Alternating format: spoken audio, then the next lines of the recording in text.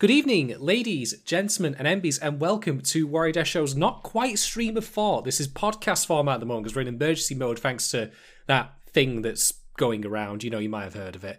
But anyway, I'm Shannon, and joining me as always from across the pond at Close Smart is the Subtle Doctor. What's going on, fam? I hope everybody is safe. I hope everybody is doing as well as they can be and is ready to talk about some anime. Indeed, we've gone to a new season now, so we're going to be covering some new things, no less. Although this anime that we're covering definitely has its references to some older stuff, certainly, which we'll cover soon enough. I mean, I do feel bad for it, though, because how do you follow a show like Keep Your Hands Off Eizouken? How do you do that? You don't, in my opinion. Yeah, I mean... like maybe that should be a question we put to our audience. Actually, like if there was any show from the past that's from anime, that could, if it followed Eizouken, be better in it, what would it be? I get the feeling that list would be very short, possibly enough to fit on a bar mat or maybe a single sticky note if we're good enough. Yeah, I mean, I think as long as it's different, like that would matter more to me. Like. As a viewer, it doesn't even necessarily have to be better, but it's like I enjoy like palate cleansers, right? Like, that's sort of the wrong word for talking about Eizouken because it didn't leave a bad taste in my mouth or anything, but just variety.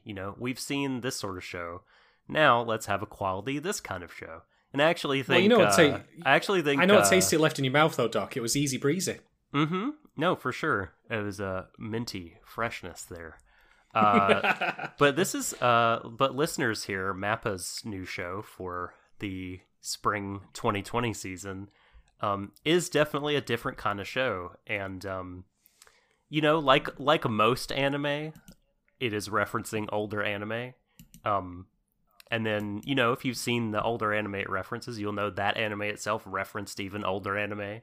I've talked about on here that anime tends to be a very self-referential medium.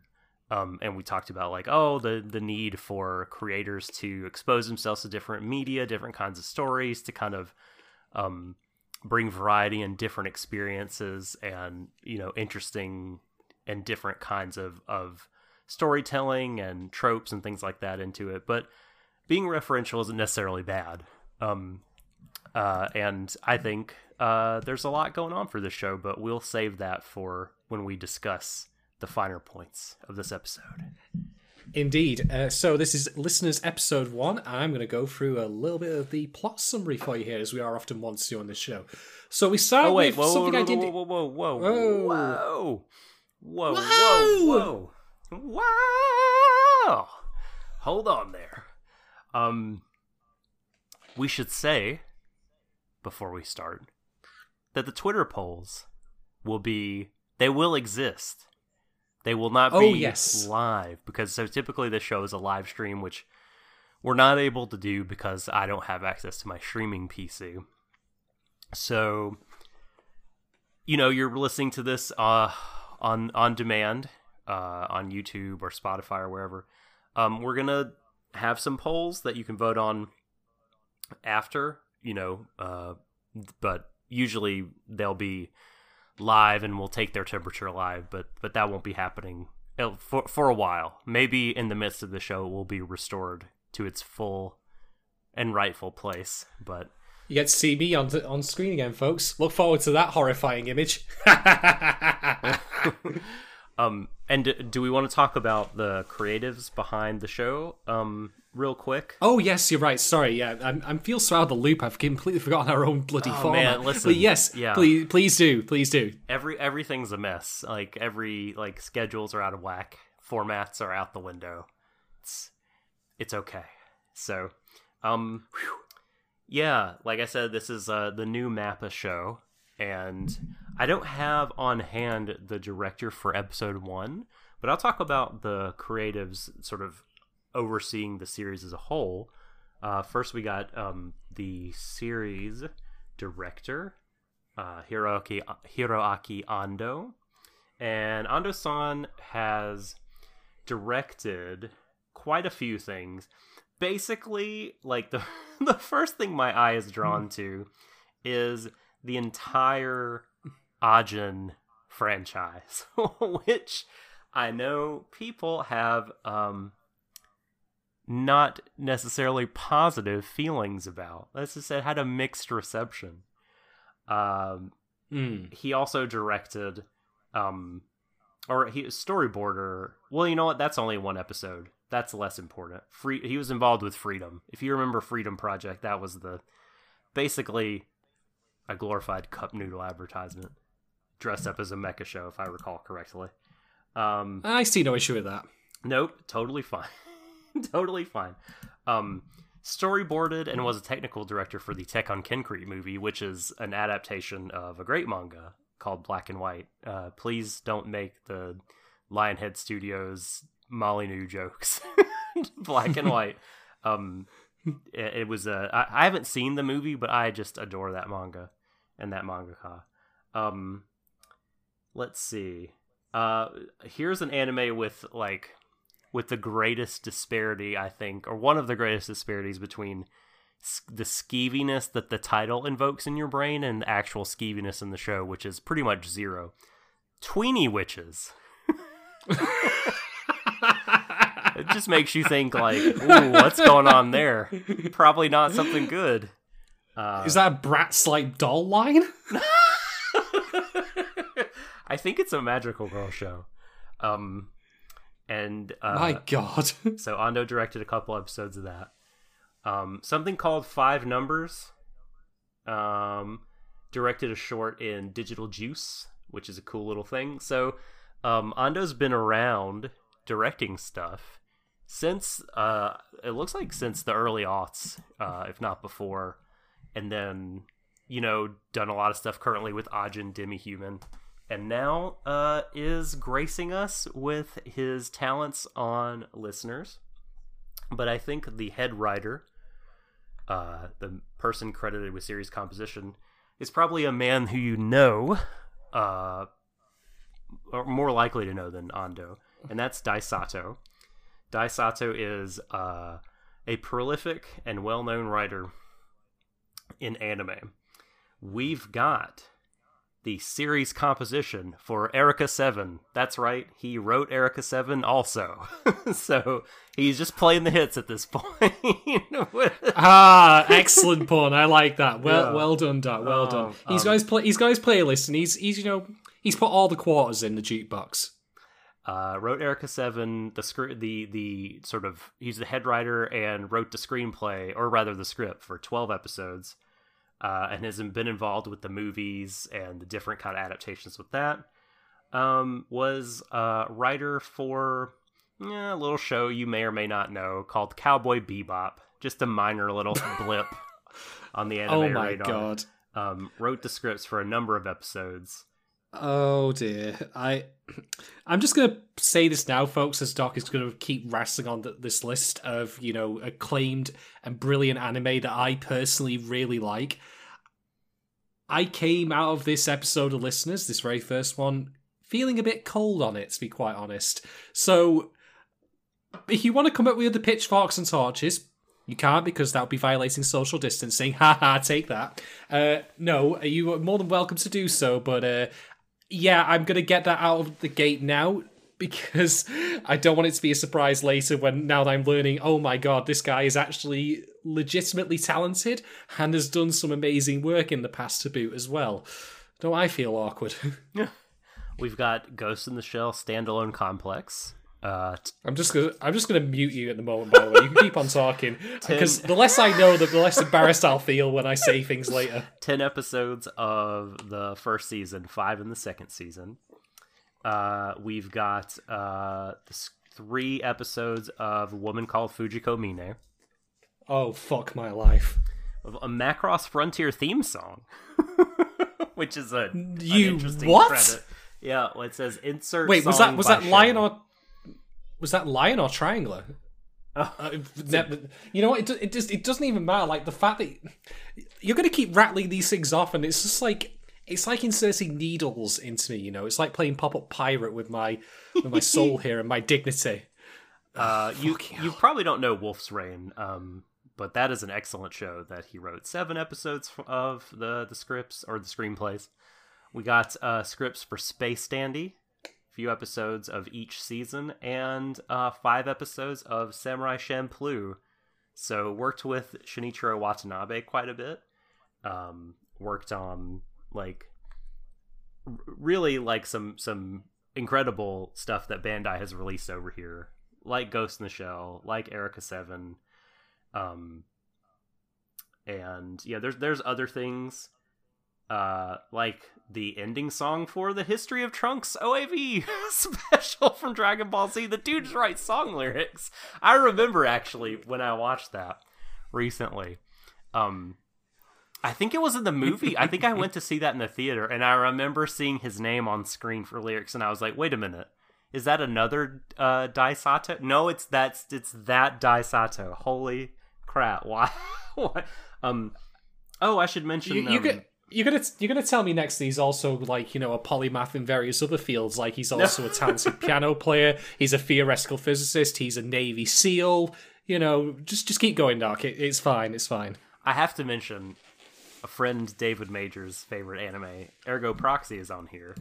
Screenplay for that show, like the entire screenplay, and the chief writer, Dai Sato.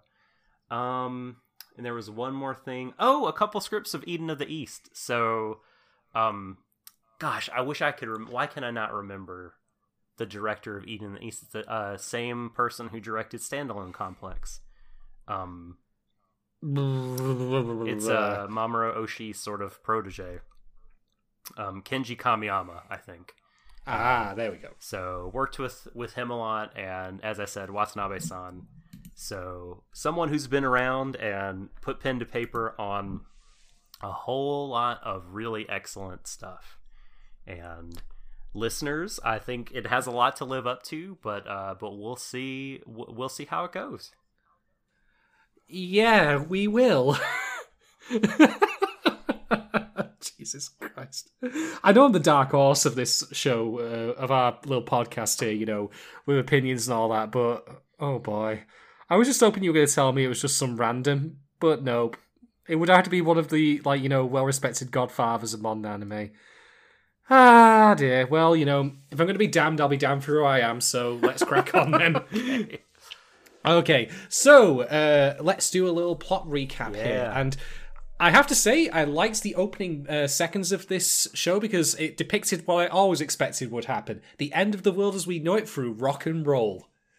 I mean, how can you go wrong with that as an opener to your anime? But yes, we are getting the introductory moment here with a character we'll later learn is named Echo. He's our lead guy. Watching a giant robot performing rock music or at a concert, which then explodes. I mean...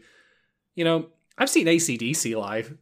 They didn't really have much to, hold to this, not a candle to it, to be quite honest. And then we get our little title card, which is Live Forever in the Oasis font. Not the last Oasis reference we'll get, or indeed the last musical reference we'll get here. I mean, if you thought, Araki was not exactly conservative with his references to music, then just buckle up with this particular show. It loves the British rock. And such like. Also, the strobe lighting during the scene was so cool. I love the lights as they were playing across the screen. When the robot was performing, it was so awesome. It reminded me of the first scene of AKB 0048, the satellite show. When the main character is watching her idols do their concert, and much like this show, the idols were musicians who also fought evil beings, and she fell in love with music, and our boy Echo, I don't know if he necessarily fell in love with music, but certainly things adjacent to the performance of music. He really formed an attachment to them. I think the word you're probably looking for there is spectacle, because oftentimes when you go watch large concerts, the music is certainly one part of it, but I'd be lying if I said that if you, for example, went to see Kiss, that you'd be going to watch them entirely for the quality of their music. Right. You know, Yeah. they put on a show, not a concert. And you might think, well, those are the same things, but they're not, strictly speaking. Yeah. And indeed, when I mentioned AC/DC before, that was a part of the appeal of watching them when I went to saw them at a festival, which is not the music necessarily, which is fine in its own right if you like that Sure. kind of stuff, in my opinion, but it's certainly not anything revolutionary. But just the pure, like, you know, stadium, like, rock, full-blown, like, you know, The fireworks experience. display. Yeah, exactly. The theatrics, you name it. Yeah. Getting to see, you know, the giant bell rung during Hell's Bells, which makes no sense from a musical standpoint, but it's fun to watch. That kind of thing, you know? Yeah, and the robot, I think too, the spectacle, but also the robot. Like he's kind of a parts junkie, as we'll find out, and it probably He's Rey from the the Force Awakens, and well, that's all the Star Wars fans leaving this podcast right now for that comparison. It's like, nope, sequel trilogy, I'm out. Even though I actually quite like the sequel trilogy, save for Rise of Skywalker, which I'd refuse to watch. Yeah, I haven't seen it yet either. No, I've heard enough about that particular film to know like that 7 I and 8, would head. I like both of them quite a lot. They're good. Yeah, come fight me in the street, Star Wars haters. You know, come at me, bros. Again, you'll be breaking social distancing, though, so please don't do that. So, yeah, we come to some point later in the future when Echo's a bit more grown up, still a teenager, scavenging for junk in Liverchester, which... I wrote this down. It's like really... I mean, I'm a Brit, folks, right? I know that's hard to believe sometimes. That's with why some you of my hate this mannerisms show. and certain, language. No. But I mean, I don't hate it for a start. I'm more incredulous because, I mean, Liverchester, like, you know, the events that would cause Manchester and Liverpool to merge together would be the things that would perpetuate an apocalypse. Yeah. Bring it about. They wouldn't be the after effects of it, you know. I mean, like, Mancunians and Scousers have had a long history of hating each other vitriolically. So, why do they the not idea go that with, they would... why did they not go with Manpool, do you think? Well, Manpool's a different kind of show entirely, I will say. So maybe that's for the best. But yeah, so we're getting Echo like scavenging through junk here and talking about how he's basically got no dreams or ambition. That's the motto of Liverchester, which, I mean, apart from the fact that Manchester and Liverpool aren't actually the same place, that is still pretty accurate to what we're told over here. Wow. Especially if you're working class. Yeah, what was it like? Look down, don't look up. Pretty much, yeah. But he is enamored with a lot of particular things, like from the history of like what's happening with this post-apocalypse. Like, oh, there's players and equipment. He even has what is his version of the Sports Almanac from Back to the Future 2. You know, the Bible, you know, of all the players that he's into. So, you know, he's scavenging junk for parts, including, you know, working under the most male-looking mayor I've seen in anime in quite some time. He does pull that off quite well. The suspenders and the dumb hat. The plastic megaphone. Yeah. I thought he Pretty died much. in this episode, by the way. Not till after the credits do you learn he made it. And first I was like, wait a minute, you've killed the mayor and you're fleeing the scene of the crime? No. But luckily he lived. How funny would it have been if he had died by something like from something completely unrelated, like a heart attack? Oh, that would would have been be unfortunate. sad. It'd be funny though. So you know, what came to mind with what happened in this next scene, Doc, which I'll describe for you now, folks, which is Echo spots something shiny in the junk and goes over and grabs it and falls into a pile of more junk. But amongst them is a lady. And what did you and I cover earlier this year on a different podcast? What are you referring to? What are you... Think about it.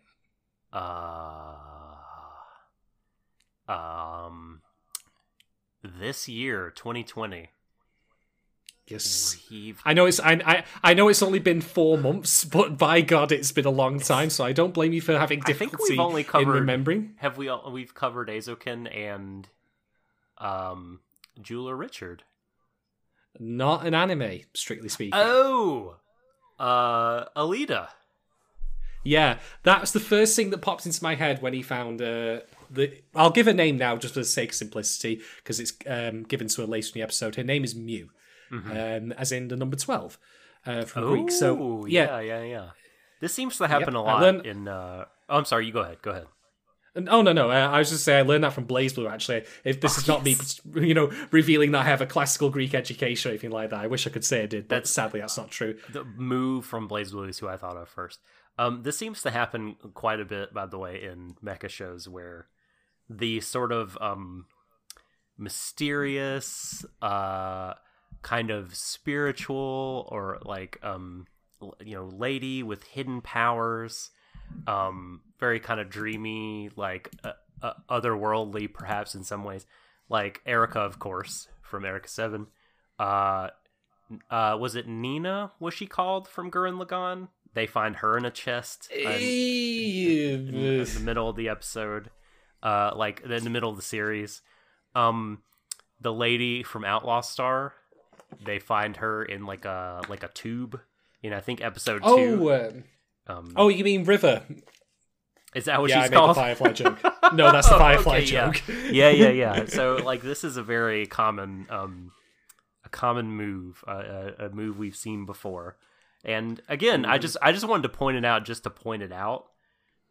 It's not like it's not a value judgment. If anything, it's sort of like it's just a signpost for the sort of thing that we're in for story-wise, like that we are firmly in, I think, the established territory mecha series-wise, maybe. That may, I don't know, it may feel a little bit more like comfort food when these kind of things come up that I've seen a bunch. But, like, unlike a lot of the ladies that get found in boxes or whatever, I think that our girl Moo has a much different and refreshingly pleasing personality compared to, again, a lot of the ladies that get found in these shows.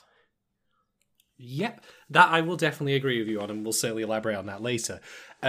So Echo takes Moo back to the Oasis pub, where the special is the Champagne Supernova, of course. Yes. Because of course is. By the way, I don't know if this is intentional or not. I'm going to assume it's not, because this band is definitely not British to my memory. But there is also a advertisement for the Dream Theater on the they're not British. I shots. assume they were, because it was just they such might an be. obvious I sign. can't remember. I'm going to Google it right now. Yeah, please do and fill that in, because I noticed I was like, fair enough then. So we get a scene here in which we are introduced to Echo's sister, who is not given a name. Progressive metal band. That's disappointing. Come on. There we go. I'm going to assume that that's not an intentional reference. Then it's just literally they wrote the Dream Theater without realizing. Oh, it has to be. No way. Like, listen, I don't think. No, it must be then that we're going to open up the rock reference book to include, other locales than the UK.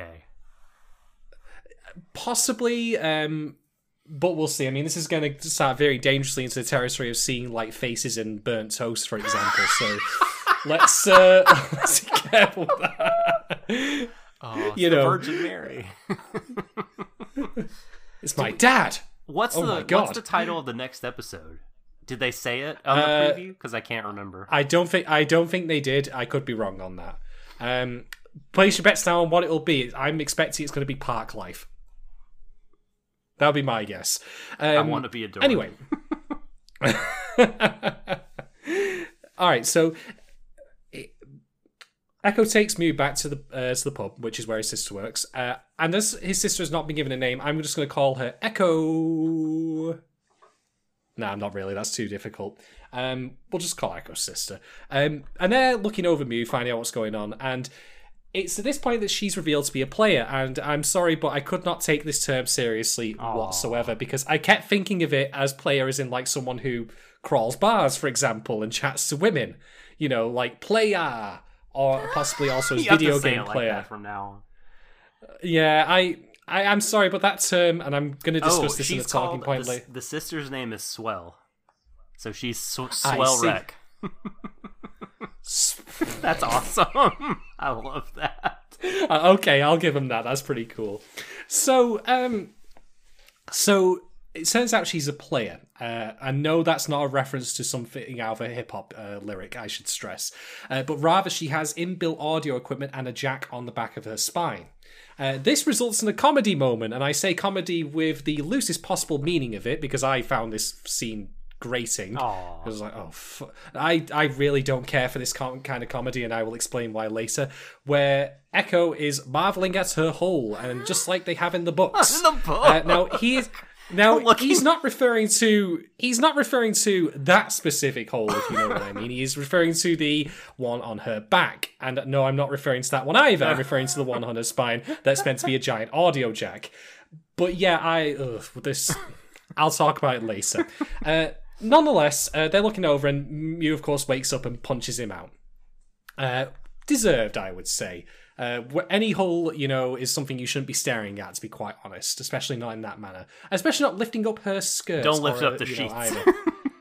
Yeah, don't do that. But then, Mr. Mayor, the most mayor that ever mayored in mayor of ever, he turns up and starts complaining that a player has turned up to his bar in the same way that I think that people complain that witches turn up to pubs as well. Because that's the mood I got from this. Oh, totally. I have this as a note, about the comparison. Yeah. I also just wanted to point out that the mayor has his PhD, Shadon. His player-hating degree. Was that an honorary one? I don't think he needed to go and have any formal education in that. But yeah, he is reacting to her in the same way that, people react to witches, basically, like, get out of my town. You bring nothing but trouble, even though you fight the trouble that, really causes problems for us. Which I think is revealed at this point to be the earless, who are like fuzzy black shapes with actual ears, confusingly enough. That, by the way, is all we learn the moment about the earless, and I'm actually okay with that, as you mentioned before, about how, not everything needs to be revealed up front. We'll learn about this in time. And indeed, sometimes it's actually to a story's benefit not to necessarily even go that deeply into its world-building details, if that's not the point of it. We are only into episode 1, of course, so we'll see about that. But anyway, what was swell, as you say, she intervenes, though, with what I will credit this show as some very nice-looking anime beer. As, an alcohol connoisseur myself, I would definitely, give that a drink if I had one of them.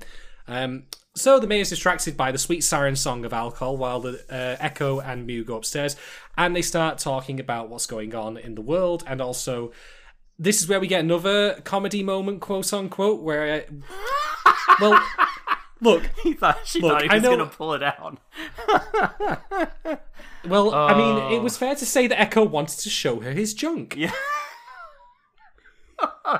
See, I'm right. Really, that's not even an it's accurate. great. That's not even an accurate assessment of what's happening here. I liked both of these moments. I thought that they were cleverly written enough for me to be funny. At least, more effort seemed to be put into the writing them than is typically done. I felt that with this kind of comedy in anime, I enjoyed these, and they were both very small and were over almost immediately. I unfortunately disagree, although I will also state at this point that they in no way actually angered me. I just felt by them, tired even a little bit.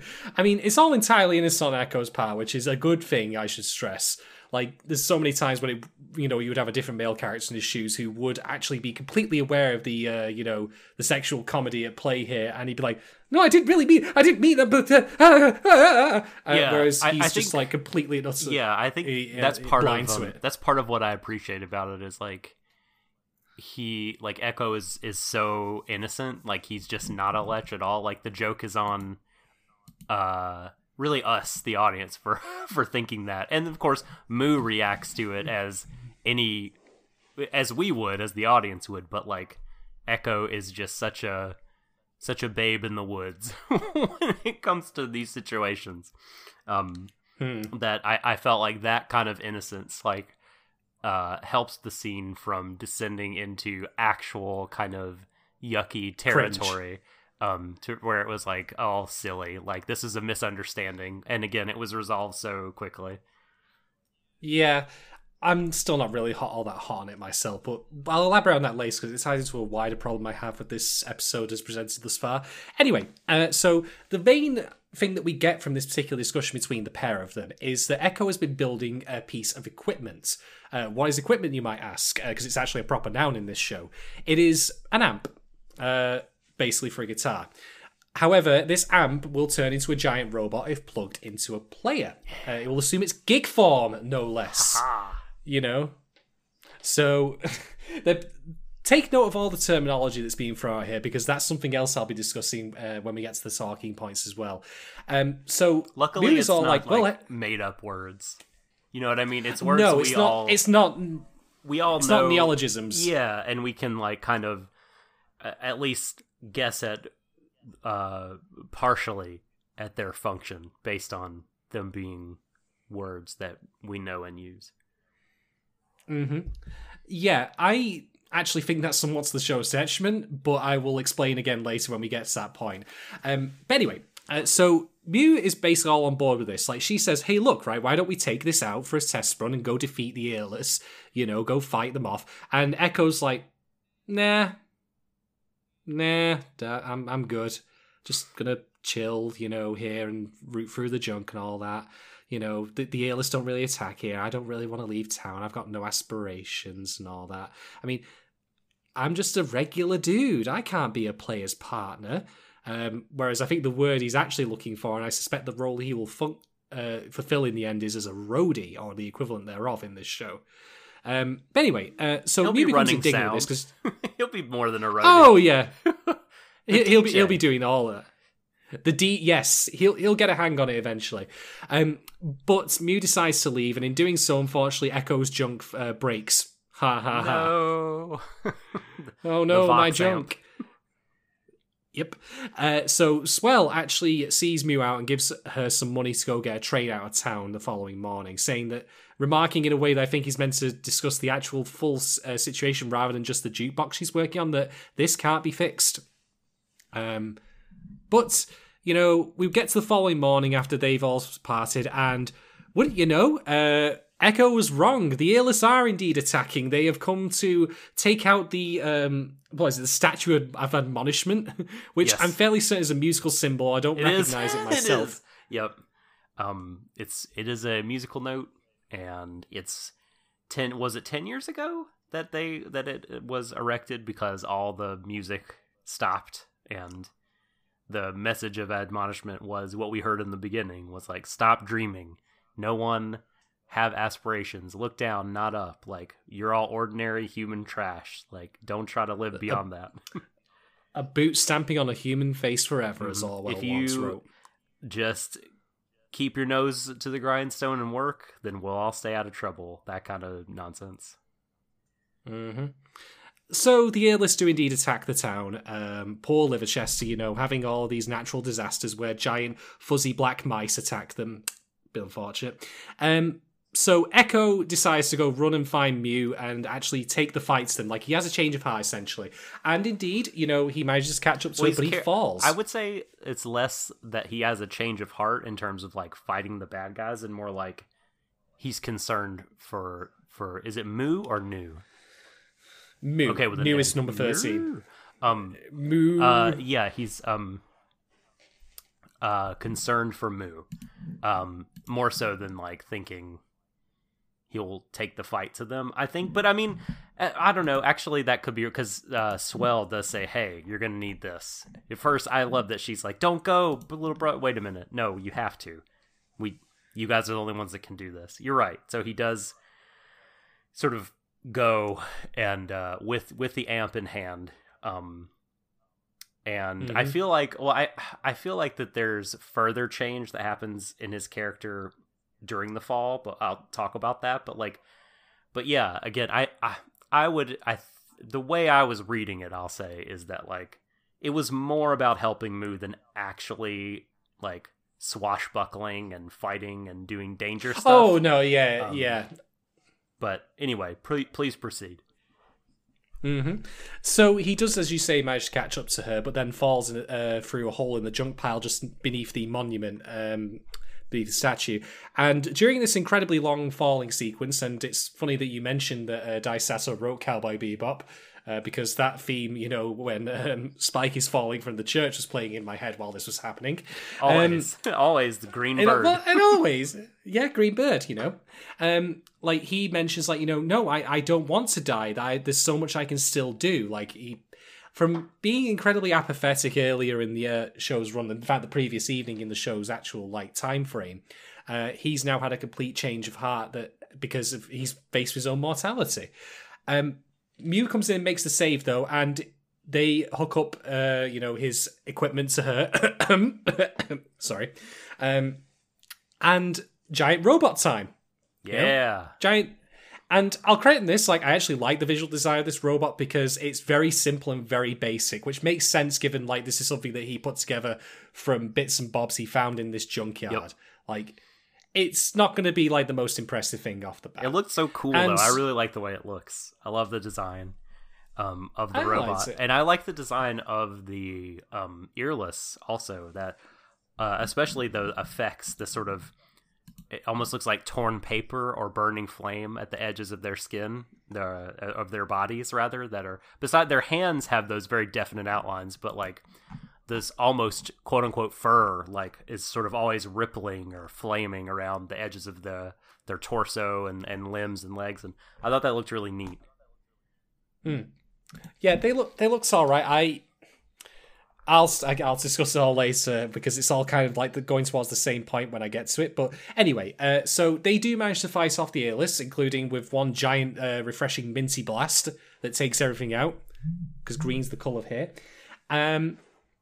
And after that, that's basically it. They decide to leave town after the mayor gives them a little speech saying, "Hey, you know what? There used to be dreamers like you all around here."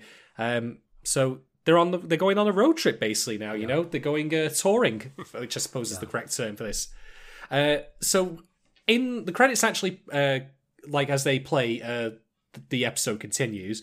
So the mayor does indeed survive, and he mentions a gentleman named Jimmy Stonefree, and I was like, "Oh my god, so good, Jimmy Stonefree!" Because Stonefree, of course, was a song by Jimi Hendrix. Yeah. I have a very strong suspicion that Jimmy Stonefree is the gentleman who we see in the flashback at the very start of the episode. I definitely know that's the case. 100%. If you look on the Mal page and you go to his character, there he be. Now that's cheating, Doc. Well, I wanted Are you to a get the GameFAQs names. user? Listen, no. Are you a GameFAQs user? I want the Do names you look in up front of LPs? me. Maybe that might happen. You dirty casual, honestly. Yeah, and it there's... Are you going to watch a speedrun of listeners in order to understand how to get the most out of it? Well, I will tell you this for free also, that Jimmy Stonefree is voiced by Jun Fukuyama. Shit. Who's great. Who's superb. Also, one of the ladies that in his almanac, for lack of a better word, in Echo's book that he talks about is Billin Valentine. And I know that she's not just going to be a picture that we see that one time because she's got, Nana Mizuki credited with voice acting her. So she will be, whether it's in flashback or in the current timeline, she'll have a voiced role and we'll see more of her. Fair play. All right, then. Yeah, there's actually a whole load of characters introduced in the... I think in the credit sequence... Sorry, no, I'm getting mixed up with Eureka 7, actually, which I just watched earlier. Ooh, ignore me. Sorry, apologies. So, yeah, they get sent on their way, but then we are introduced to 3 shadowy figures, and I was like, oh, I'm so glad that Yoko Taro guest directed this scene. Because we've got 9S, we've got 2B, and we've got A2 piloting their own, giant robots. They are called Ein, Zindi, and Stür, respectively. Ein, Zindi, and Stür. Mm-hmm. All with the surname Newbouten. I have no idea what that means right now, but I'm sure that's a reference to something. But we will find out. They were definitely Yorha. I'll just say.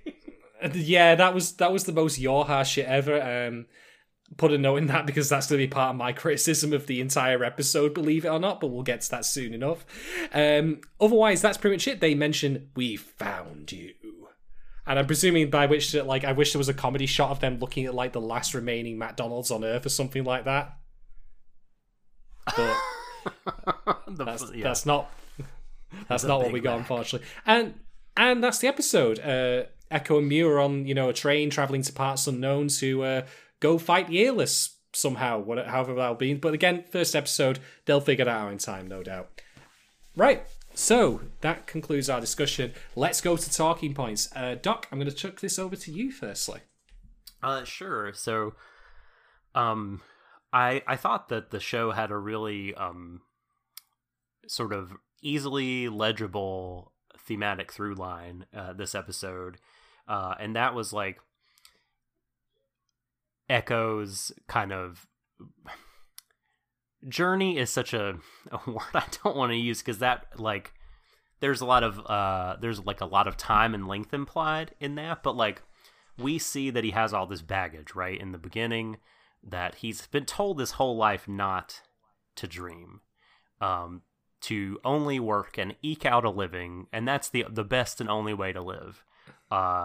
Even the dudes watching the robot fight on the jukebox are reprimanded by the mayor because, you're gonna stir up trouble, like, you're gonna rebel. Or TV whatever. rots your brains, to be fair. Yeah, that's fair. No, none of that wrestling. It's bad for you. Bad for your mind and your soul, your eternal soul.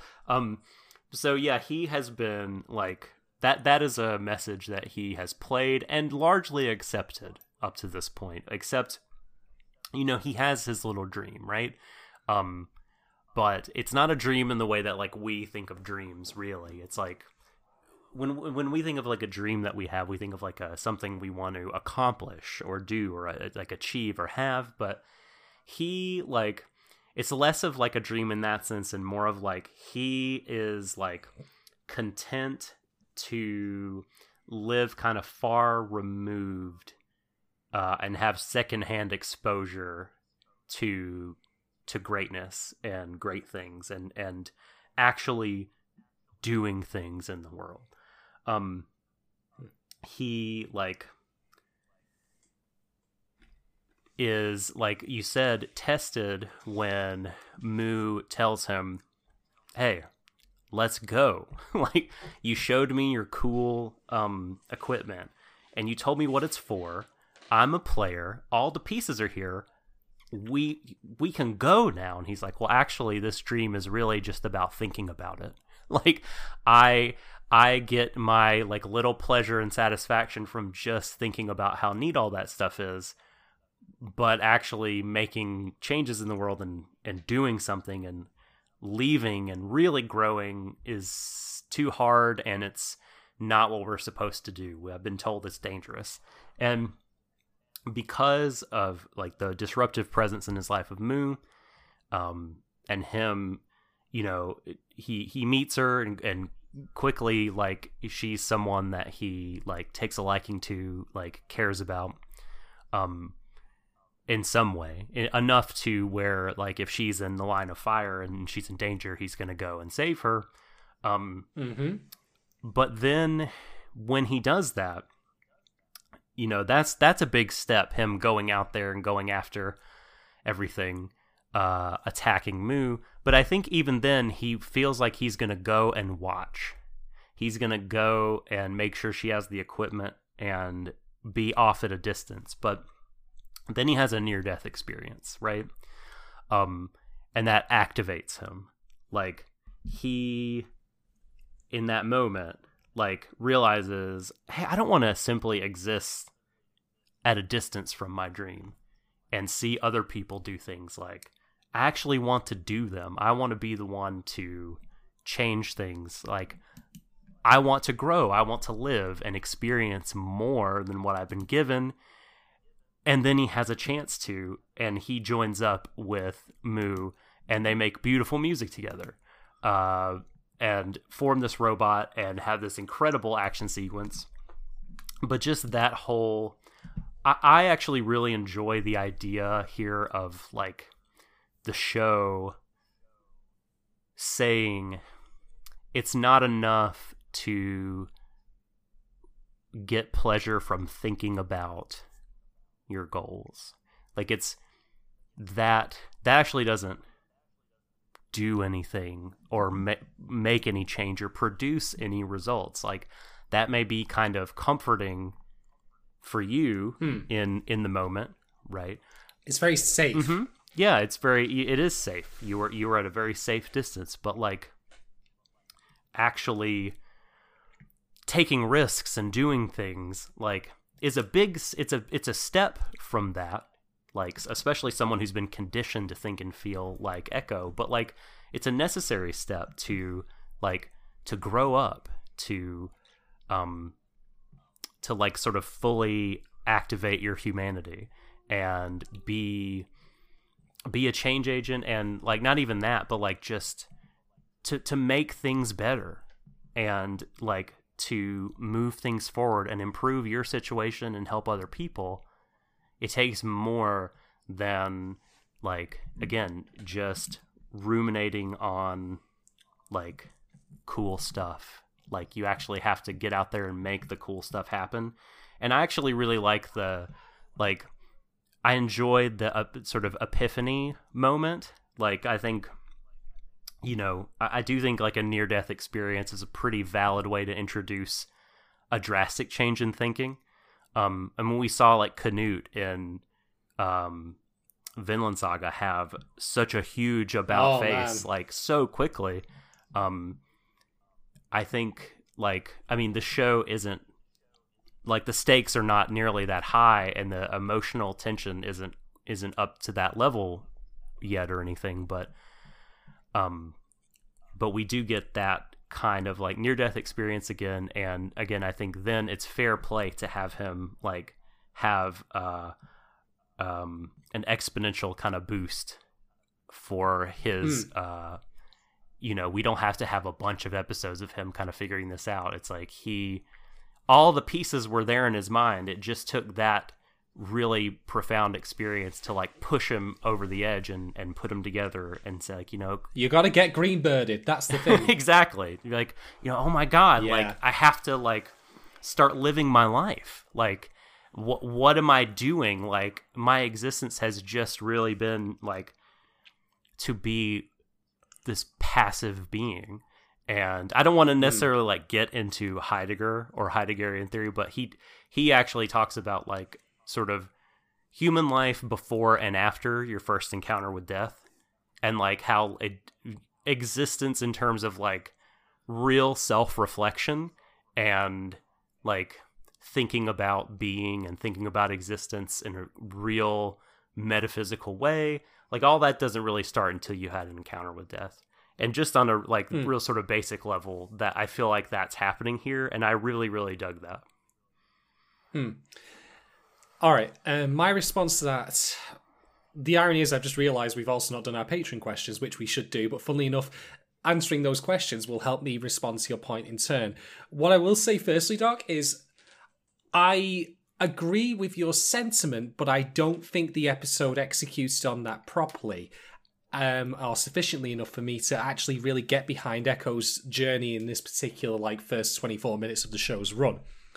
And to answer why that is for me personally, it now falls to us to talk about our Patreon questions. And we have two of them. One of them firstly comes from Kate Rose. And Kate's question is, what are your biggest hopes and fears for this show? Now, I'm not going to lie here when I answer this question firstly. No, it wasn't. That was completely unintentional. So I'm not going to lie here. Like when I saw like the art for listeners and what I believed it was about, I made the mistakes I've made so many times when I'm getting previews of anime, which is I have a wildly different preconception of what they'll end up being about, as opposed to what they actually are. I didn't even realise there was going to be any giant robot stuff in this. I never saw the PV for this, for example, or the trailer. I thought it was going to be road trip anime where we go and play music at places and like meet people and like have individual stories. So that's my fault, by the way. You should like. Over the years, I have found that going in blind with no expectations is like the best way to do this. It really is, but I suppose you also can't really help it. Like when you there's always going to be some amount of preconception you will bring to the table, like Yeah, and yeah, especially if you know like a person working on it. So my hope for it was that we were going to get something like that, because I thought, hey, that sounds like a neat idea. I like this. It's a very basic premise, but it works. And here's the thing.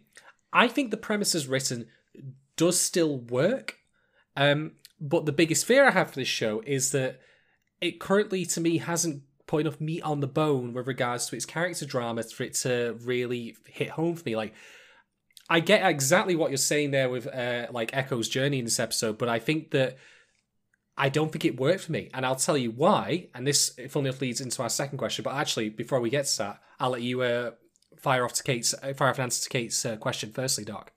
Oh, I guess so. My biggest hopes and fears.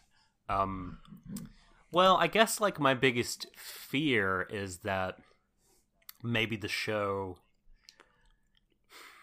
Well, so a fear is that the show does kind of just play in the sandbox of the things it's referring to and not kind of try to do its own thing.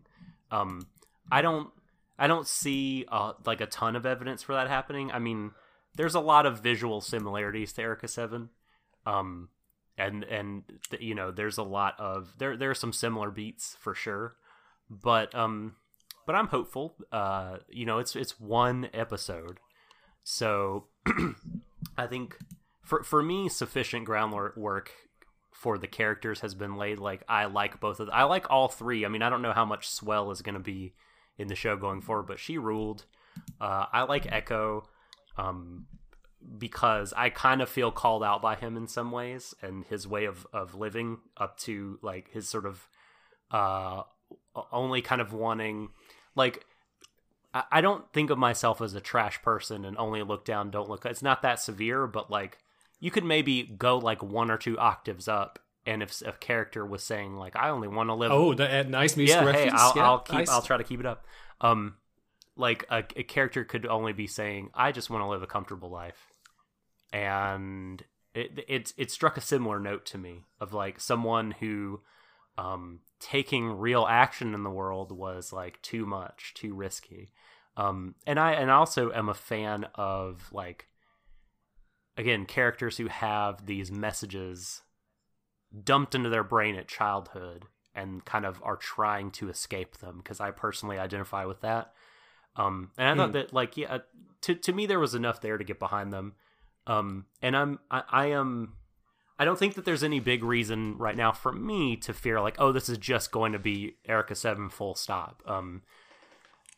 You know, I think, you know, the fact that Dai Sato wrote it, I guess, you know, you could have that fear. But surely he's thinking, I can't just write the same thing again. My hopes for the show is that it will...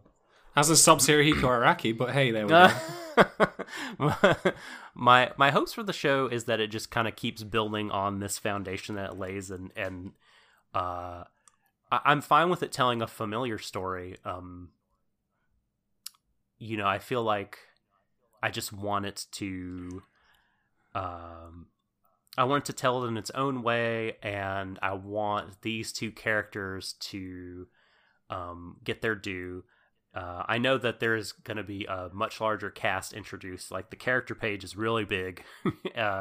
So hopefully, you know, everybody gets sufficient time that's warranted. And I actually have a lot of confidence in Dai Sato as a writer. So I'm actually not... I'm not super worried. I like where the show is at, and yeah, I just I'm super into Mu. I love that her, like, this is not to slag off Gurren Lagann or Erica 7 at all, but I love the fact that Mu is a little fireball. Sorry, little is probably derisive. I didn't mean it that way, but I love that she is just so spunky and up for the fight and wants to get shit done, and is not like a kind of lilting flower or like tee hee hee, I need your help. Like, she's she seems like a badass. It's quite noble, actually, when you say that. It's quite noble when you say that, actually, that I forgot to mention that Mew does have amnesia. The Battle Angel Elisa reference was not entirely without merit. Yep. Mm-hmm. But the thing I liked, and was to her credit as a character, was that she recognizes she has it. She's like, whatever, I'll just get on with it. I know what I need to do. I'm not going to dwell on the small details right now. Maybe they'll become relevant later. Yes. So that was definitely to her credit. Great. I agree. Yeah. To address something you said, though, Doc, like about the idea of foundation, I actually have the opposite problem where I'm worried that because I personally felt we didn't get enough foundation here, which I will make apparent in a little while as to why I think that I fear now with them literally leaving Echo's hometown that we won't get the necessary fleshing out that I feel it needed. Now, we are probably going to disagree heavily on that, and we'll come to time, I'm going to get out the boxing gloves, you get out the knives, it'll be like the Anchorman fight. Choose your weapon, choose your warrior. I don't think we need to stay in the hometown to get more into Echo. I'm not. No. I'm not saying they need to stay, but rather I think that the prime opportunity for some of the foundation I feel is missing is now gone because they have left. I'm saying that there should have been more done in this episode to flesh that out, and I will elaborate why when we get to our next Patreon question, because funnily enough, answering this question actually helped me get in my thoughts together on why I had such a difficult time thinking of this episode as anything more and just kind of, it's all right, it's okay, yeah. So anyway, the next question, this one comes from Emily Rand and says, what do you think of the Eureka 7 comparisons, and do you think Daisato will be able to tell this story within the given time frame? So, I was today years old when I started watching Eureka 7. I'm very, very happy to admit that, because I didn't want to simply come into this question by going, I've never seen it, so sorry. Which I actually think is probably a good way of doing it, because funny enough, you have seen all of Eureka 7, I believe. Oh yeah, it's really, really good. I mean, it's like 50 episodes as well, isn't it? It is. It's a long show. And there's a sequel show that I don't think people feel, Eureka 7 AO. I don't think people feel that's essential viewing. They didn't call it Eureka 8. Oh god, no, it was so AO. easy. It was gift wrap for them. There's also some movies that are like that play with the. I don't know exactly how they fit into the continuity. So I think the newer ones might be retellings, and the older ones might be sequels. So Macross False Songstress and Wings of Goodbye style. No, that kind of thing.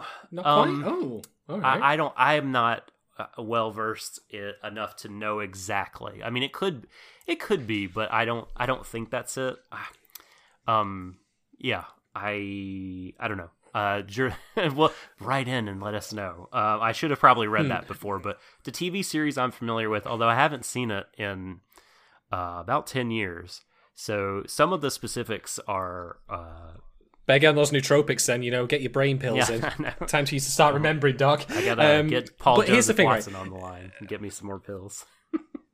Nah, you might as well swallow snake oil instead.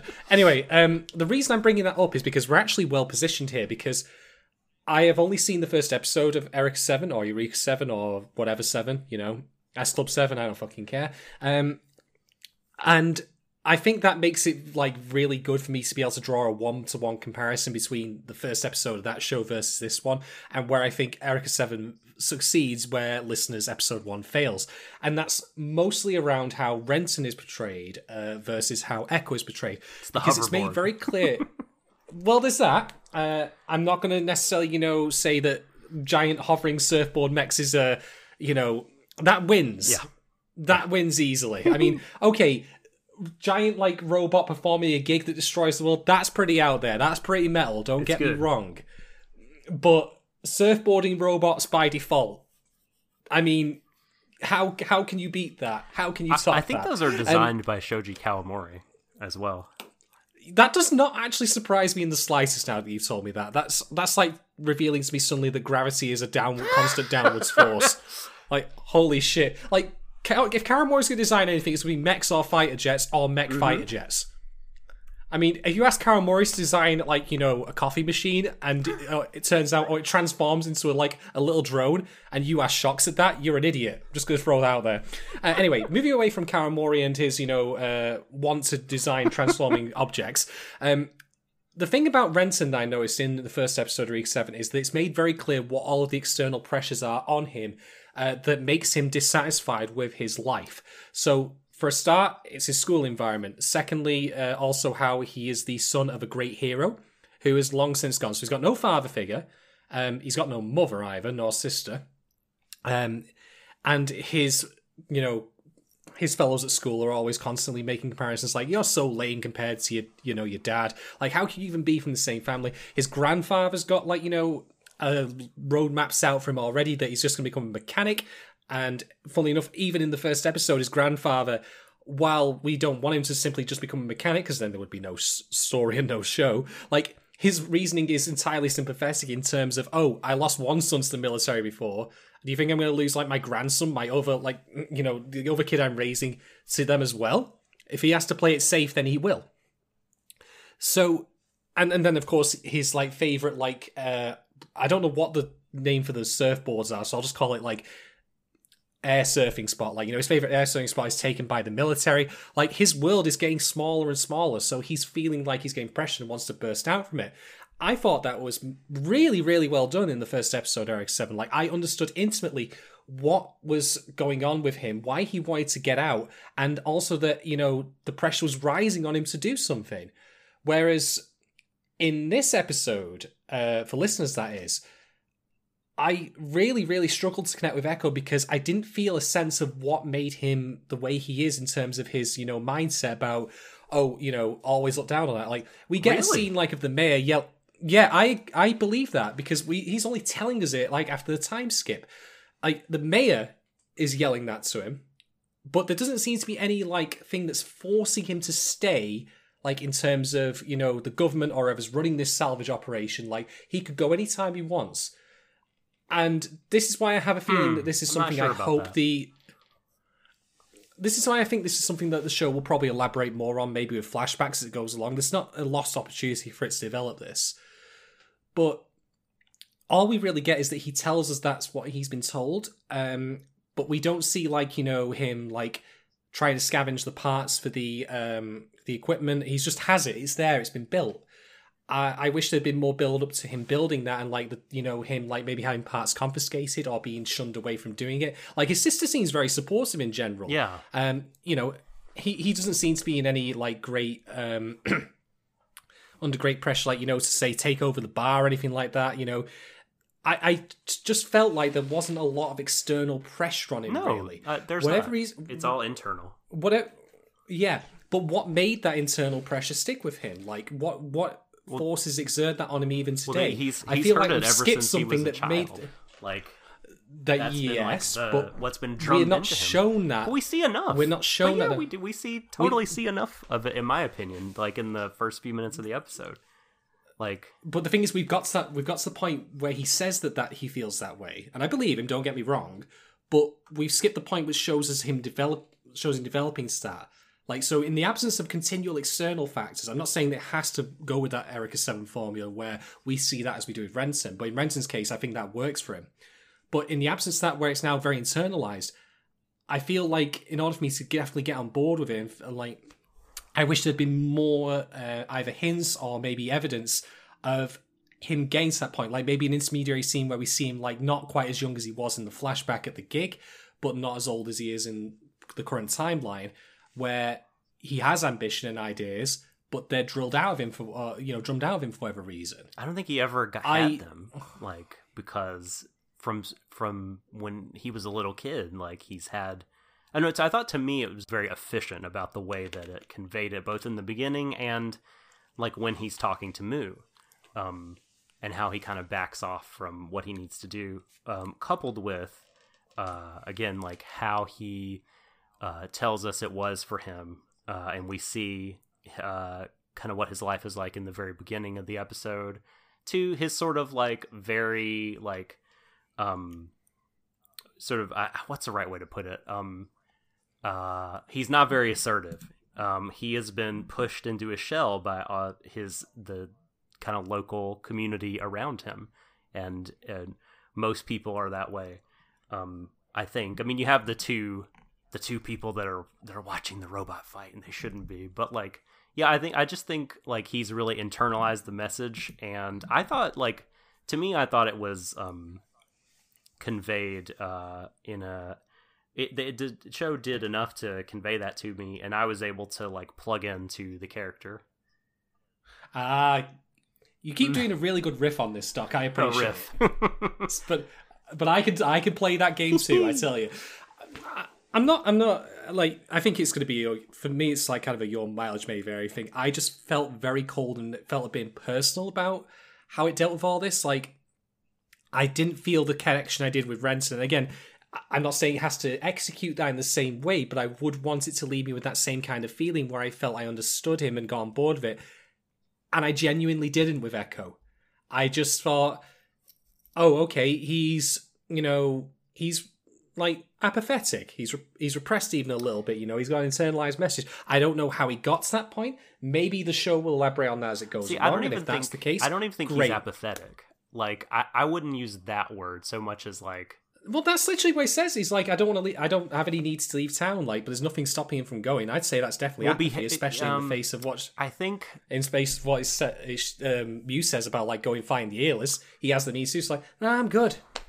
That's apathy to me. Well, I think that seems like a kind of sort of a cruel way to characterize it. Or maybe just cruel is not the word, but maybe like a uncharitable way, because it feels like he's, I don't think it's much like he doesn't care so much as like he doesn't feel like he ought to do anything, and that's for other people, and that's not what you should be doing. But he has a little indifference is the better word. He has a little, but I think he has a little bit of that flame in there because he's collecting the pieces. And he's building the thing, and he thinks equipment and players are amazing. Like, he thinks they're cool, and like he loves. It's like, you're what I aspire to be. I mean, he said the word literally aspire in the Funimation subs. Like, so I mean, it's just there's like a disconnect there because of his shitty upbringing, not from on the part of Swell, but like just like his kind of belief community and his town is, and the local kind of government situation is like pushing all that down to where he doesn't feel like... I wish we'd seen more of that. That's the thing though. Like, I wish I had more of that in this very first episode to get me on board with that, as I did with Eric 7 then, if there was that external force, as you say, pushing down on him. Right. Well, I'm not sure what more... I don't know. I mean, I guess you could say, like, there could have been more, but I just thought the episode was paced so well. And to me, it gave me enough of that. Like, again, the scene when he's telling us, the scene with the mayor talking over them, how he responds to Moo's sort of request to go out and do some fighting. Like, all that was, like, enough to paint the picture. And guess his kind of general personality and passivity. Again, like, was I found it to be like enough. I'm repeating myself here, but so we can move on to the next point. And you brought up Emily's question, and I'll just say, like, when I first read the question, I thought, oh no, like, she doesn't like Daisato. That's why? But like, the whole in the time frame. I feel like there's an excuse me in your future coming your way, Doc. No, exactly, yeah. That's what I just... Let me set the record straight. Yeah, no. But it's the time frame. Hey! The time frame being like the key part. And like I checked, and it's a 12-episode show, so yeah, I mean, a lot of the... Are we getting another Sarah's to My problem? Well, a lot of, Erica 7 is very long, and that's what the visual references will, point to. But I mean, he's written for other shows that were shorter. He's granted, like, he only wrote scripts for Fujiko Mine, but that's a shorter show. Standalone Complex, the story arcs were quite short when there were story arcs. So. And Eden of the East, he wrote for that. His both Kenji Kamiyama. That was like only like 11 episodes and a couple of OAVs. So, like, I think I'm optimistic that he will understand that he's working with a shorter length than what he might be kind of directly referencing with the characters. And I like how you juxtaposed Renton and Echo, because it made me like realize that there are more so even than Erica and Mu, like differences in these principal cast members. You know, Renton and Echo are very different. Renton is kind of a hothead, whereas Echo is very much not that. So there's to me like there are differences despite like the aesthetic similarities and some of the plot beats. Yeah. I'd be remiss as well if I didn't mention that the very first episode of Erica 7 is Blue Monday, which I'm fairly certain is a New Order song. That is correct. Although I think that that's where the musical reference is kind of... I mean, there's like tape 1 and tape 2 is the ad break interstitials in Erica 7, but really the music for that just feels like... or the musical references, rather, feel like a gloss of paint, if you will. Whereas they are much more embedded into DNA of listeners. Somewhat to its detriment, I would argue, but I'm going to save that for a separate point, which I'll get to in a little while. Get to it now. Get to it now. Well, I think just to say with Emily's point there about like finishing the time frame, I haven't seen all of Erica 7, so I can't really comment on like where that story goes and if it's necessary to have that many episodes to do. I'd like to assume so.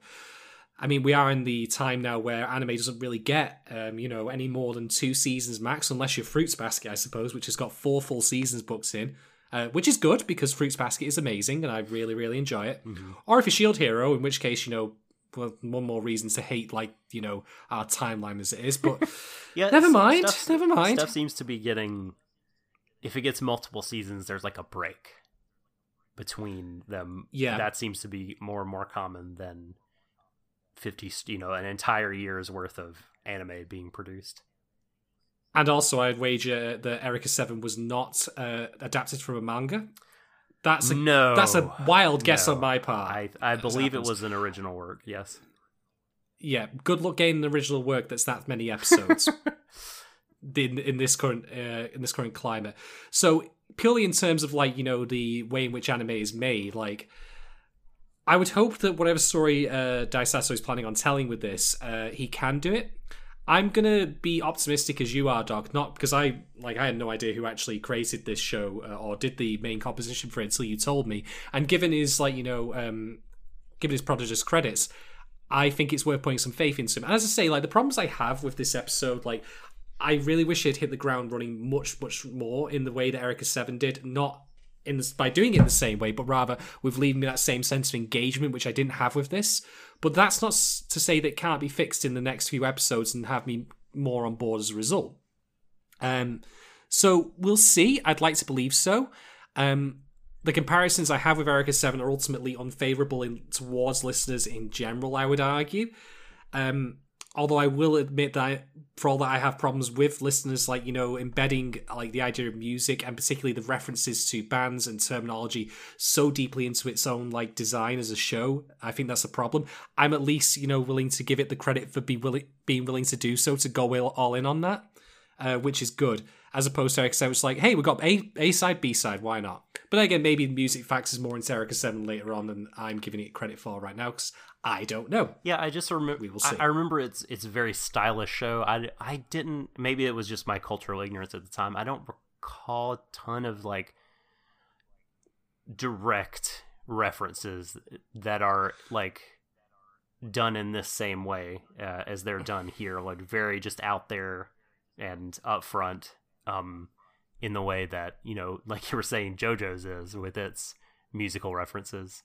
Oh gosh, I had another point about Erica 7, but I don't remember what it was. We can carry on, though.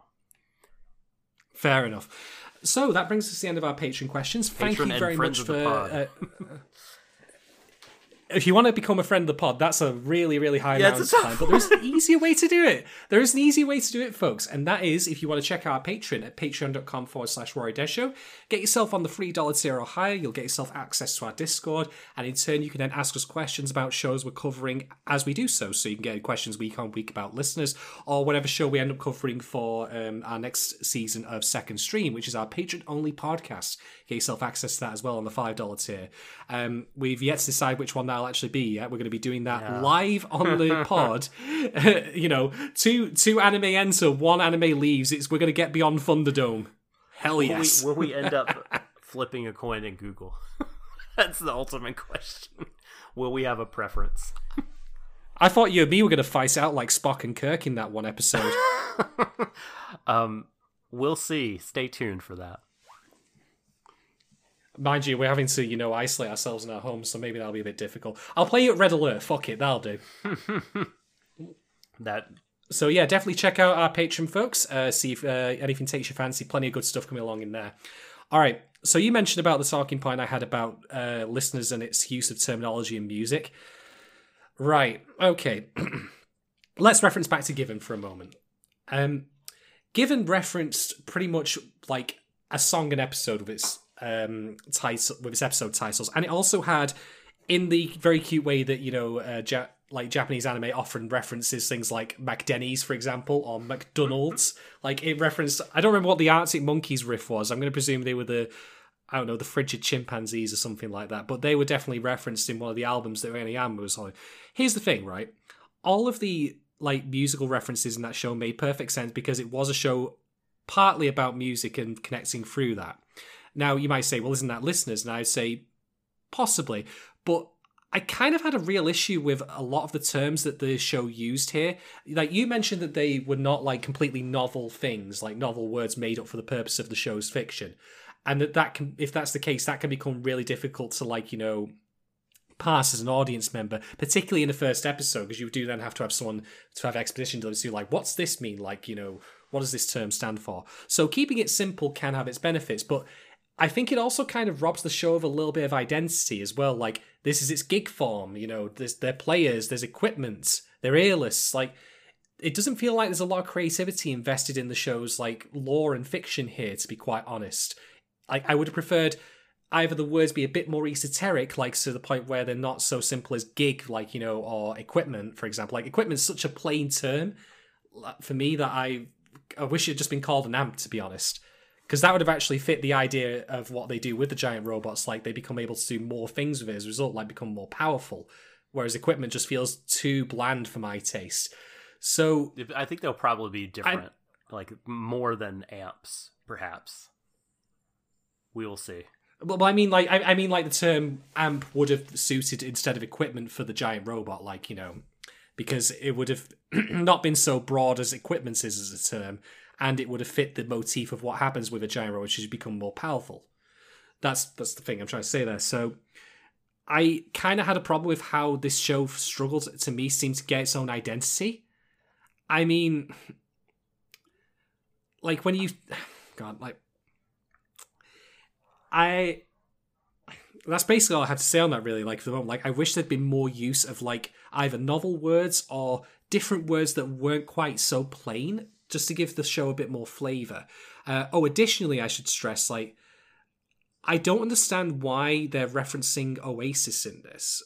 Like, I understand. I think, like, you know, throwing in band names and such can be fun for the kitsch. Like, I understand that's like a JoJo's thing, definitely. But they're only really mentioned as names. They're not really otherwise, like, part of the DNA of the show. Like, yeah, there are some characters who play guitar, like Chili Pepper, for example, or whoever his stand users. I can't remember his fucking name. You know, the one that looks like, you know, like a amped up Tweety from Sylvester and Tweety, you know, the electric one. Like, he plays a guitar. Okay, fair play. But JoJo's, like, music references are just for the kitsch. But Listeners kind of, for me, occupies that weird uncanny valley where it is about music, but it's not enough about it to justify referencing Oasis outright in the way they do, including matching the font. It's strange. It occupied, like, an odd space in my head where I was like, I didn't appreciate what they were trying to do with it. Which sounds very mean on my part. It probably is. Because I'm not, like, trying to, you know, come down too hard on someone who's clearly enamored to the point where they want to, you know, use Oasis both as the name of the bar and also reference the actual band's logo. Like, it can only ever be a good thing, but I wish there was more behind what's going on to justify that. And again, this is something that might happen over time. Like, we at the moment, for example, only know that the A-lists are the big existential threat. They're the Klaxosaurs of this show. Yeah, I'm getting the Franks reference in. Oh, boy. I have to say, by the way, like in terms of like shows that we've covered on Stream of Thought, I have a feeling this episode gave me the most like Frank's like memories, at least. And I'm talking specifically about covering the first episode of Frank's, in which I felt kind of mute. Yeah, like from a design standpoint, and that it's a robot show. Like I got those too, but this was a far better episode than any. I was like, I wish Frank's was this. Like, well, it was less stupid than Frank's, that's for sure. But I think like, you know, like what the A-list ultimately going to represent. Like, I wish there was more to it at this point. Again, there will, but give it some time. Yeah, give it some time. Yeah, I think I know, but like, you know, there a lot of what you're saying. You know, I think we got to give the show a little bit of rope to demonstrate. There's a, you know, first episode, you got to do a lot of things, please a lot of different people, establish a lot of different things, and pull in, you know, different people. With different things, and kind of have to have more different things going on than you usually do in any given other episode of the show. So, like, yeah, in terms of the lore, like, I'm willing to give it time. I mean, I understand what you're saying about the kind of very straightforward nature of it. It didn't bother me. I thought, like, I appreciate sort of the silliness of it, like the spirited silliness of it. And I will take it any day of the fucking week as long as we don't get nonsense. You know, it's the Flugenglorbin. Like, put it into the Schuberdoob. Like, God, fuck off with that. No, thank you. Yeah, no technobabble. I am very much in agreement with that. There's a fine line to be balanced, I think, here, you know, to be hit. I know what you mean, though. Like, like giving it something with a little bit more bite or pizzazz. Yeah, putting some spice into it, basically. Like, and I have to say as well, just as a side note, this ties in also to my issue with trying to find the identity of this show and really struggling. Like, I made that Battle Angel Alita joke, and that Witcher joke, and that Nier joke, all mostly in jest, but also with a hint of truth that I found it difficult to find what this show ultimately has that makes it stick out without making me think of other things. I'm sorry, but I cannot believe for a second that those three we meet at the end of this episode were not directly inspired by Nier Automata. It's the point where if someone were to say they were a ripoff, apart from the giant robot element, I would not, like, I would see where they're coming from. I would disagree, but, like, it's not a case of where I could flat out go, no, you're talking nonsense. Like, I could kind of see where they're coming from with that. Oh, the designs are 100% like referencing that in a unambiguous way. There's no doubt. Yeah. So what point? So I suppose the question we have to ask there is: at what point does it become a homage, or is it a ripoff? I'm not sure, and I'm gonna have to wait for the rest of the show to play out to get a proper handle on that. But yeah, I feel like the show to me, like, with all these things I've mentioned, like the very plain terminology, the fact that, you know, I swear to God, like the conversation that played out between the mayor and Mew, like it felt like I was listening to Geralt again, and any random, you know, townfolk coming in and saying, we don't like your Witcher kind here. Like, oh, I like that. I thought that was very, like, that is what would happen if beings like players existed. Yeah, I suppose it is what happened to women that were gifted healers in, you know, in the real American times. You know, they're like, you're a fucking witch. You know what I mean? Like, kill you. Sort of that whole problem of not being able to disambiguate the problem from the solution to the problem when you don't really understand either one or how they work. Like, I don't know, it felt very, again, like if the world was set up like this, I would expect people to fear these beings, players. Yeah, I'm not saying it doesn't make any logical sense here. It absolutely does, as you say, at least even within, you know, what the show has presented to us thus far.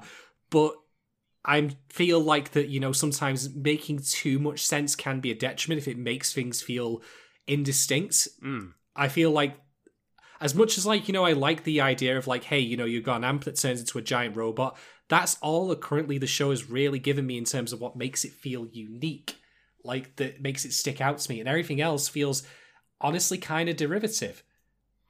Yeah. I'm sorry, but that's how it. Sure. That's how it feels to me. I get where you're coming from. Like, I I guess I just don't like novelty isn't necessarily a thing I'm looking for out of this. Like, I just with Daisato especially, like I think, like I have a lot of expectations for the execution, and I am again still feeling optimistic that we will get that. I'm willing to let I'm not going to judge like if there are elements in the show that this episode like there weren't enough or whatever, like my mantra right now is like we'll give it time, we'll give it some episodes,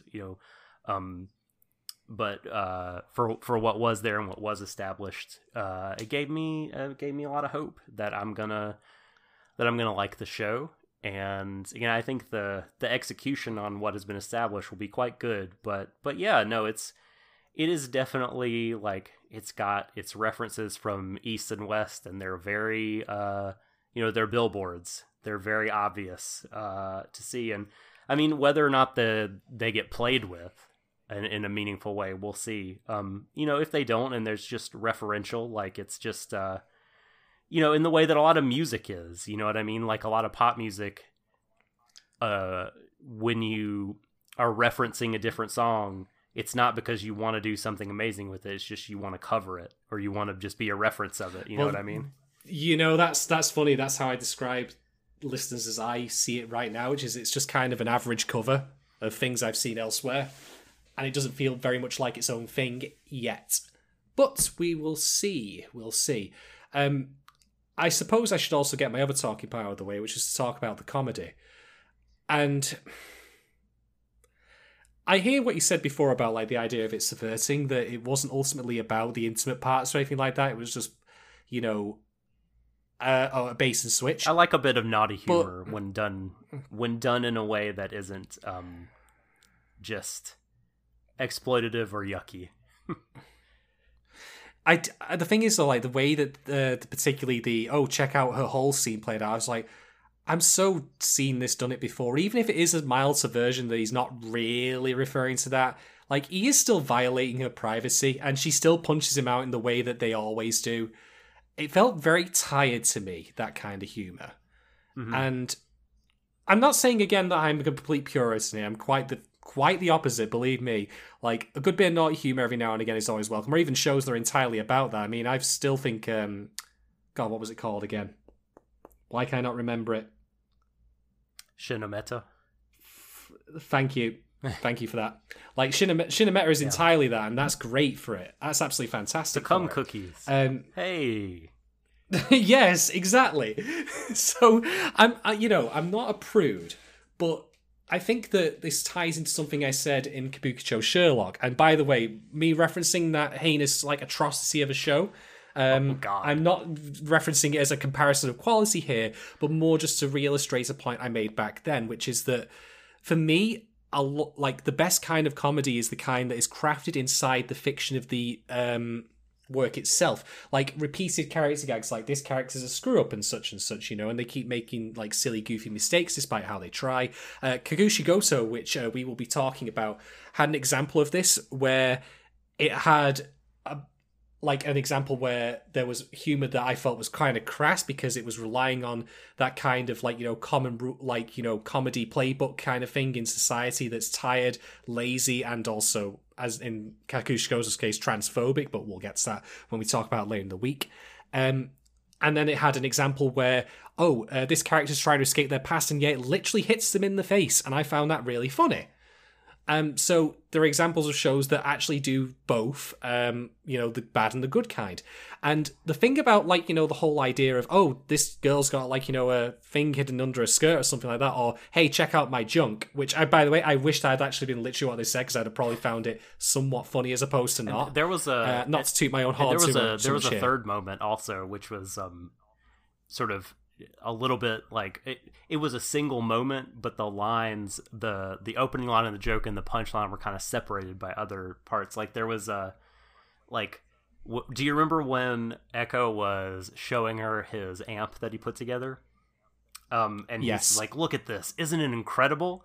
And he plunks it down and shows it to her. And then a little bit later, that was she's a good like, line. "It's kind of small, or maybe it's just lame, and he's just sad. And I was like, I don't know, like I found that funny because that was a good joke. Like he really tried with that one. That was good. We know but he's the not other just two talking about instances, this amp. He's talking about this is a joke about his penis.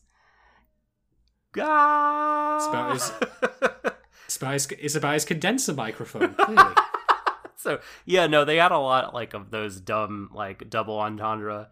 I say dumb lovingly because yeah, I you know, and the first joke in particular, like you said, where he's like he sees the jack on her hip, and he sort of has to move the cover to get a better look at it, and it's like she thinks that he's like doing so it's walking a fine line, right, of sort of questionableness, and maybe that one was a little bit over, but I still found it funny. And again, I thought like it felt like a little, again, just doesn't take a lot, but like just a little bit more effort at like cleverness of the misunderstandings were put into how the jokes are written. That made me giggle.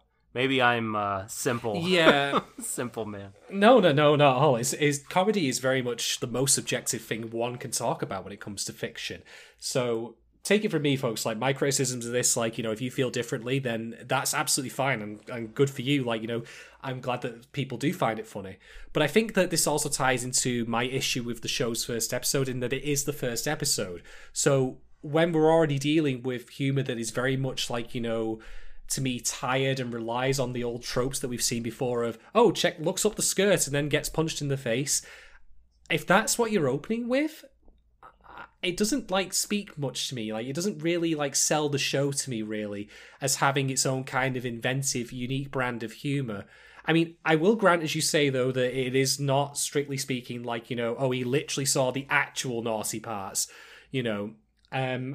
It's not quite that. He doesn't low, but realize he's still what he's going doing. for the same. He's just a dumbass. Yeah, he's also innocent enough. So there are those points in its favor, but it is still ultimately reaching, in my opinion, for the same overall outcome, especially with the way she reacts, which is to punch him in the face. And by the way, that is not me saying that she shouldn't have done that. She absolutely should. But fiction can be wherever it needs to be, of course. So I would have preferred that the humour be a bit more inventive than relying on this old trope again. And also the similar thing there, I was like, is that also the pitch or the timbre of the humour we're going to get? Yeah, I can do references to musical stuff as well. Come at me. Is that like what we're going to get over and over here rather than any more crafted stuff? I mean, I've been watching Utena recently, and I'm sorry to keep bringing up Ikahara because it feels unfair. It's like bringing, you know, a shotgun to a knife fight. But like, you know, you get like repeated gags in that one, or gags that involve like creative camera work, or absurdist moments like where, oh, suddenly there's a boxing kangaroo here. Like, you know, there's a lot of well-constructed crafted humor that relies on your understanding of the fiction and the way the world has been built up and the rules inside of it. Whereas here it's just like, oh, we're going to go straight for he's looking at an intimate area, just not the intimate area that you might necessarily think is. Like, can we not be a bit more creative? I think that's all super unfair. Like, just because the show hasn't had time to establish its universe or fiction. I know. So it can't have that kind of comedy. But like, but you're leveling the criticism. The very criticism is the thing that it literally cannot do because it has not. I disagree. I think it establish itself. And it's not an absurdist show either. It's not going to, like, you're not going to turn around and see, like, you know, I don't know, the Raisin Bran mascot handing out firecrackers or some other, like, really absurd weirdness. Like, that's Daisato. That's not what the show is going to be. No. I'm not saying it needs to be like Utena. What I'm just saying is that I wish that the humor was a bit more inventive than what it currently is. Okay, that's a different, broader kind of than it needs to be based on rules that have been established in the universe already. No, by when I say rules, I don't even mean necessarily like how the world works, but just more like character stuff. Like, and granted, that is just somewhat done here with how Echo's like completely innocent, but I just wish it wasn't then played into with something I've seen 1,000 times before and don't really care for. You need a lot of repeated, like, you need a lot of time for a running gag to actually work. Like, if you do the Full Metal Alchemist like thing where they do a repeating gag inside an episode, it just gets fucking old really quick. So like running gags, like you got to give it time to like, you know, set the foundation, do the gag, later have an appropriate moment to do the gag again, you know, that kind of thing. So yeah, like it is, I guess, a fair a fair thing to bring up, though, is like, you know, do you feel like this is sort of the tip of the iceberg and it's only going to get kind of more raunchy as far as the humor goes? Which, I mean, we'll see. That's to be seen. There's a moment that I did quite like, again, that I thought was very comedic and very like efficiently portrayed, when he is when Echo kind of undoes his overalls to pull out his book, his junk, as you say, and she covers up and she's like, no, don't show it to me, and then turns and looks at him and realizes he's holding this book, and then she gives him a look like, oh my god, you really don't understand these situations, do you? And I think that is referencing back to the first time, because it's sort of cumulative and building on itself, like, because we have the boy Echo, who doesn't understand those kind of the double meaning of a lot of the things he's doing, or the perceived kind of meaning in a social situation of doing those things. So like getting close, trying to take a peek at the Jack. Oh, punch! I'm gonna punch you. Oh, wait a minute, you just didn't even realize what you were doing, and then it happened again. And just that quick look that she gave him for like a couple of frames of like, oh my god, like, I hate you. Like, you really are just that innocent. Damn it. Like, I loved that expression. I suppose, yeah, I suppose the final thing I'll say is that what it reminded me of a little bit, but not entirely, was the crude humor in Made in Abyss, which, phenomenal show, don't get me wrong, but the scenes, like, for example, with, I don't remember the lead man's name, checking out, like, Reg's junk, the literal junk, even though he is a robot. Oh, I'm cringing thinking about that scene. Like, it reminded me of that. It wasn't as bad as that, but it reminded me of that in the same way, in the absence of coming up with their own comedy. And maybe I'm being too strict in what I mean by rules and such. Like, I'm talking maybe more the rules of comedy inside the show itself, like, you know, how it builds things up. And I think that is possible to do even within the first episode. Not like maybe for more than one gag, but I probably need to maybe flesh this more out in actual, like, proper article form or something to truly get what I'm trying to say here. I certainly don't think it's so strict. It's hard as, like, to talk about comedy. You know, I find it very difficult. Yeah.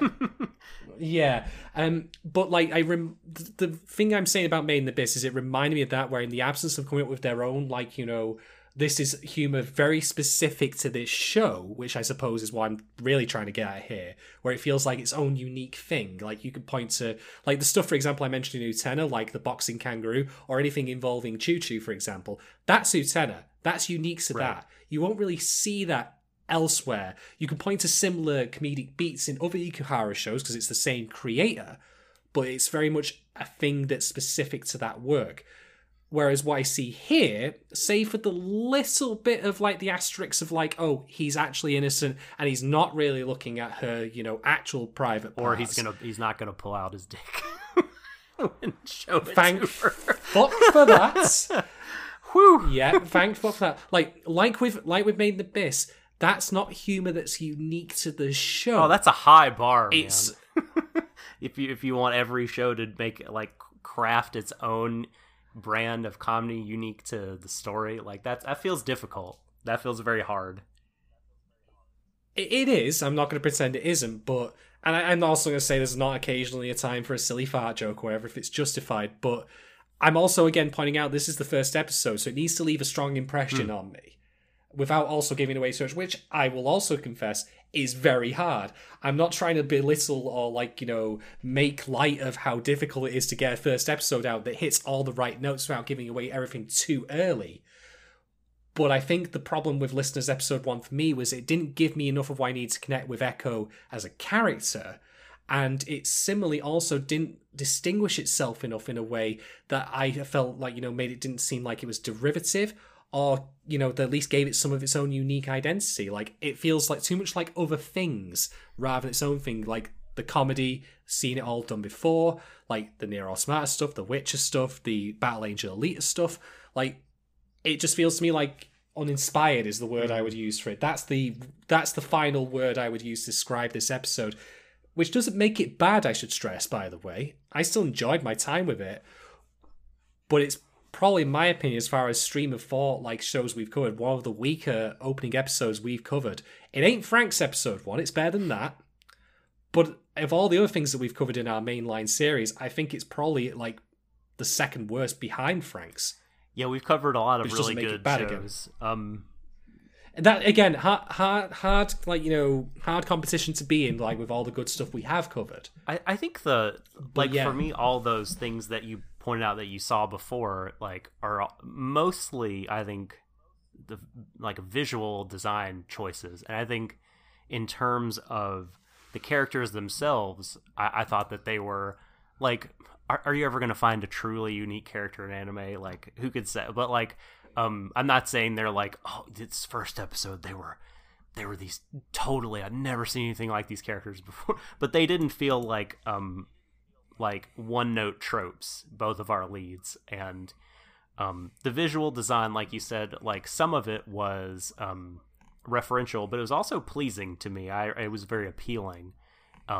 And I like the characters. The world is kind of a cool, like, thing that we've gotten. I mean, we don't have any connective tissue in terms of like putting together a whole picture, but we've seen bits of it, and we've seen different elements of it, and they're elements that I thought were super cool. And we haven't even gotten to the thing that really made the whole episode work for me, which was the spectacle at the end, the giant robot fight, and the fact that like you have this like sort of tinkered up robot, like you said, just made out of junk and spare parts, which ended up looking so cool and so unique. That's the unique thing to me, is the robot design. And then the earless, which I thought were, again, I really liked the design. And then that moment when they kind of all encircled the robot, and it's just like wailing away on the guitar. The music was so good, and you have Mu riding on the shoulder of the robot, not in the cockpit, not controlling it from the sideline, but like on the shoulder. I thought that was really a cool pilot placement, and I can't really think of another robot show that's done that. And the fight scene, the way that it took them out, was so really awesome looking. It was, it was the spectacle from the beginning of the episode, but in a fully fleshed out way that we could see it.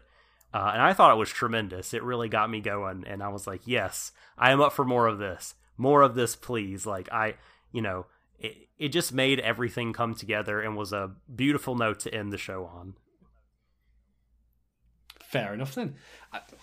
Fair play to you, Doc. Like, it's going to be your mileage may vary thing, and I'm not going to, say you're wrong or anything like that. Absolutely not. I think for me, like I say, I enjoyed my time with it, but I feel like it didn't stick out in my memory. Like, it felt kind of forgettable. And I think the other thing as well is that, again, a lot to ask for the first episode, but I remember like watching, for example, Promised Neverland episode 1, and I was like, holy crap, I must see what happens next. Yeah, or Vinland Saga episode, holy crap, I must see what happens next. Yeah. And I think that those are in some way this is an intentional.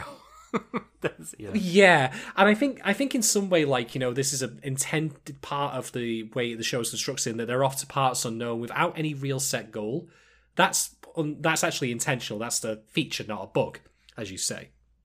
But like, I don't have this feeling that I'm in any real rush to see what happens next. I am, of course, concerned. I do want to see it, but I don't feel like propelled to it, like impatient. Mm-hmm.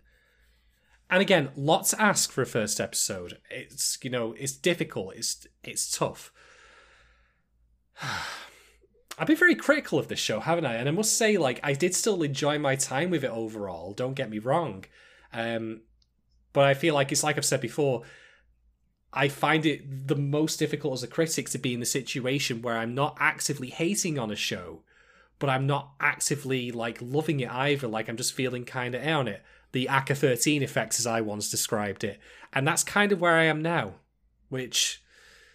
It took me like half a dozen episodes, if not more, to get into Eureka 7.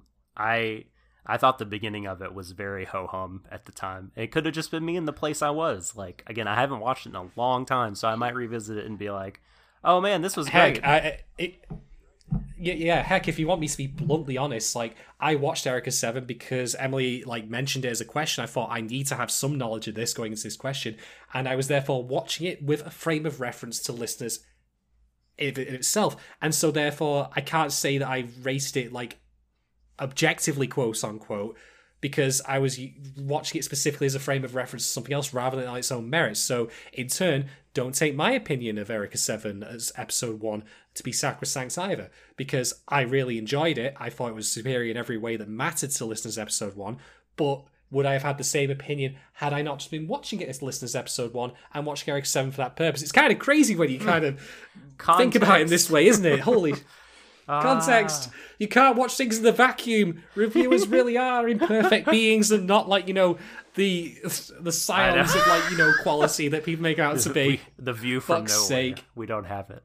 Well, I'm hopeful that, like, Eureka 7 like eventually became something that I considered an all-time, like, favorite and, like, a new kind of classic in the mecha genre. I'm hopeful that this one will win you over and exceed my expectations. Like, again, I don't think. I mean, it's so too early to say, like, what the show even is in terms of, like, I mean, quality and writing and, like, what it's, where will it rank in the pantheon of mecha show? I mean, I don't know. I thought this first episode was super entertaining. And I got a lot out of it. We will see how it goes, and yeah, I hope Daisato wins you over.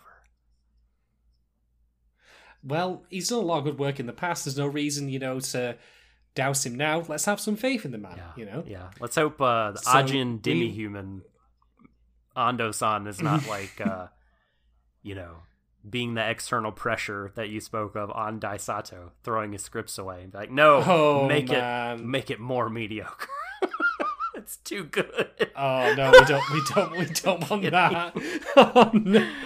I'm sorry, but this is too good. We want it diluted as fuck. It must be. This needs to be the Diet Pepsi of anime. Shade on that's Pepsi.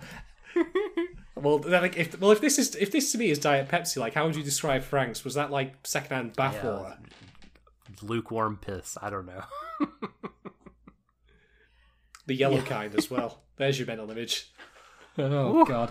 Right, anyway, well, I think that concludes our discussion then. Do you have any other points actually you want to add, Doc? Are we good? I brought up all the main points I wanted to. Is it time to rate the episode? It is. This is the point where I think you will scream at me. I am so sorry. Do you want to give your rating first, or do you want... No, I'll give mine first, because that way then we get to end on what will undoubtedly be a higher rating from you and a more positive note. So, I can't believe I'm about to do this. Oh dear. Right then, I am going to give episode 1 of Listeners 2.5 giant musical note statues out of 5. I would have given it a 3 were it not for the comedic elements that I found questionable. They are the sole thing that put it down to very much middle of the road. Bear in mind I used the whole Buffalo.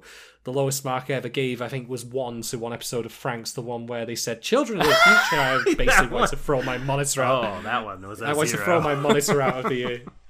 That was a rough fucking episode. That was a negative number.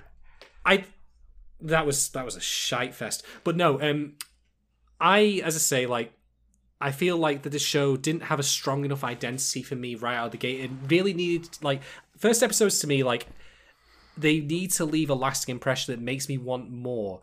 And I just felt like this was so much of other things I'd seen elsewhere and not much of its own, like, unique flavor. Like, yeah, I know, like, we've seen all these things elsewhere in stuff before, like, and originality is dead, you can't do it anymore, but it to me feels like, the ingredients shouldn't stick out so much, if that makes any sense. Sure, it can be, I understand, it can be distracting if it's, I do see that point, I understand where you're coming from. Yeah, and I wish that, like I say, there was more, like, flavor in the terminology in the world that was going on. Like, I wished I connected more with Echo rather than just feeling very distant to what was going on with him, because it just kind of felt like we had cut content, so to speak, that fleshed him out. Deleted scenes. And deleted scenes, yeah, something like that. But I am hopeful that the show will improve. There's no reason it can't. There's nothing in this episode that I actively dislike, save for the comedic elements, but I think that my dislike of them was not so much, me spitting, like, at the screen, but rather just, like, feeling very tired by them, because I've seen it before, which ties into my overall point that I wish that the show had something more to it, like, in terms of, like, having an identity rather than just many different things I've seen elsewhere. So, feel free to email into warriordesho@gmail.com. Tell me that I'm completely full of it, because you know what, you're probably right, to be quite honest. But anyway, 2.5 from me, the lowest score I've given in quite some time. I bet a lot of people in our Discord will feel that way. But I guess I'm the high person on the show. Like, I'm gonna give it 4.5 for this episode. I as a debut, I thought it was really promising. It was super solid, and I got a core duo that I like a whole lot, and got as you know, like you, I do think, like, making an impression is important, and I think the characters, and then that one sequence of, I keep wanting to say Renton now that we've talked about Erica 7, but Echo, like Echo, kind of finding his way as he thinks he's about to die, and then, like, uniting up with Mu into the giant robot fight. Like, I found that all really exhilarating, and because we got that character moment before, it was like so it felt like it resonated a little bit more with me than just if it were simply the robot fight, which was good enough. But there was like an additive quality to it, such that, like, again, I've talked a lot about the fuck yeah, jump off my couch meter, and that got me up. That got me out of my chair, fist pumping. Like, that whole fight was incredible for me. It was really good. So yeah, I'm into it. Like, I want to see what this Jimmy Stonefree character, who I guess used to live in that town, is all about. I want to see the Nier Automata folks and what their deal is. Will they? Is their goal to become as gods? I wonder. It must be. Musical rock gods. You are so right. Wager, by the way, Mu is going to turn out to be one of those from the same group, and we will have a flashback of her wearing a face cloth, not too totally. From the ones that is exactly what I thought. That she's like the missing band member. Oh shit! Is it the reunion? It is the reunion. Oh man, we're getting the band back together, whether they like it or not. That's right. Anyway, that brings us to the end of our discussion. We will be putting up polls. They may not be up at the time that this podcast comes out, but we will notify you separately via Twitter. To everyone listening at home, thank you so much for joining us to cover Listeners Episode 1. We will definitely be back next week to cover Episode 2. If you've enjoyed this podcast and are looking to support us financially, first off, I'd like to mention that you don't have to, because it is tough times for everyone right now. We'd rather you keep your money where it's needed most. But if you do ultimately want to do that, feel free to jump over to our Patreon at patreon.com/warriordesho. Get yourself access to our Discord for $2 at a minimum. For all the higher tiers, you can get access to our ad-free episodes, such as this one, our second stream podcast, which will either be on yesterday or was Kakushigoso, as I mentioned before. We're going to decide that live on air in a bloody fight to the death. So that's going to be interesting. And you can also then request us to cover specific anime if you subscribe to the highest tier of $5. You can ask us questions week on week about the shows that we cover, all sorts of good stuff coming along there. If you're otherwise wanting to support us in a way that's not financial, that is also great. Definitely thank you for that. You can do so by just simply subscribing to our Spotify, subscribe to our YouTube, like, rate, follow, share, do all the social media buttons, smash your head against the keyboard so everyone knows about us. Any constructive feedback is also very welcome also, and you can leave that on our Twitter. Doc, where can people find you on the internet? At The Subtle Doctor on Twitter. please at me and support listeners together with me. And if you want to join me in having a tepid feeling on listeners, which doesn't quite sound as counterculture as otherwise I'd have liked, in some way, like, I know this sounds crazy, but I wish I actually hated this show, because then I feel like we could have more of a chemistry going on here. But right now I'm just kind of like, it was okay, it was fine. And that's the worst place to be as a critic. So if you want to be sitting on the fence with me, you can feel free to do so by following me at Shaden1010 on Twitter. And you can talk to me about anything and everything. I mean, we've got plenty of time for it right now. Why the hell not? Otherwise, that brings us to the end of the podcast. I would be remiss if I didn't mention, of course, that we are in tough times all around at the moment with what's going on with COVID-19. So I will just say to everyone listening to this podcast, whether you're listening to out and about, if you are able to get out, or at home, however you're doing so, we really appreciate taking the time to do so at the moment, like given what's going on. And I hope that you all stay safe, you look after yourselves, you look after your loved ones. We will get through this. It's not. I'm not going to pretend it's not going to be a rough time until we do, but we will come out of this far, in the end, and we'll all be okay for it, I reckon. All have things to look forward to. And I hope you'll be there along with us as we go through, listeners, during this time. So yeah, take care, everyone. Look after yourselves, look after your loved ones, look after your friends and family. And as we're often fond of saying on this podcast, and this is the first time we've made a Macross reference, apart from Shoji Karamori, referencing this podcast, this particular episode, which to me is quite surprising, actually, in hindsight, but we'll talk about it next time. As we're often fond of saying, embrace Trevor, everyone. It's the end of the universe. And good night. Bring back the brothers.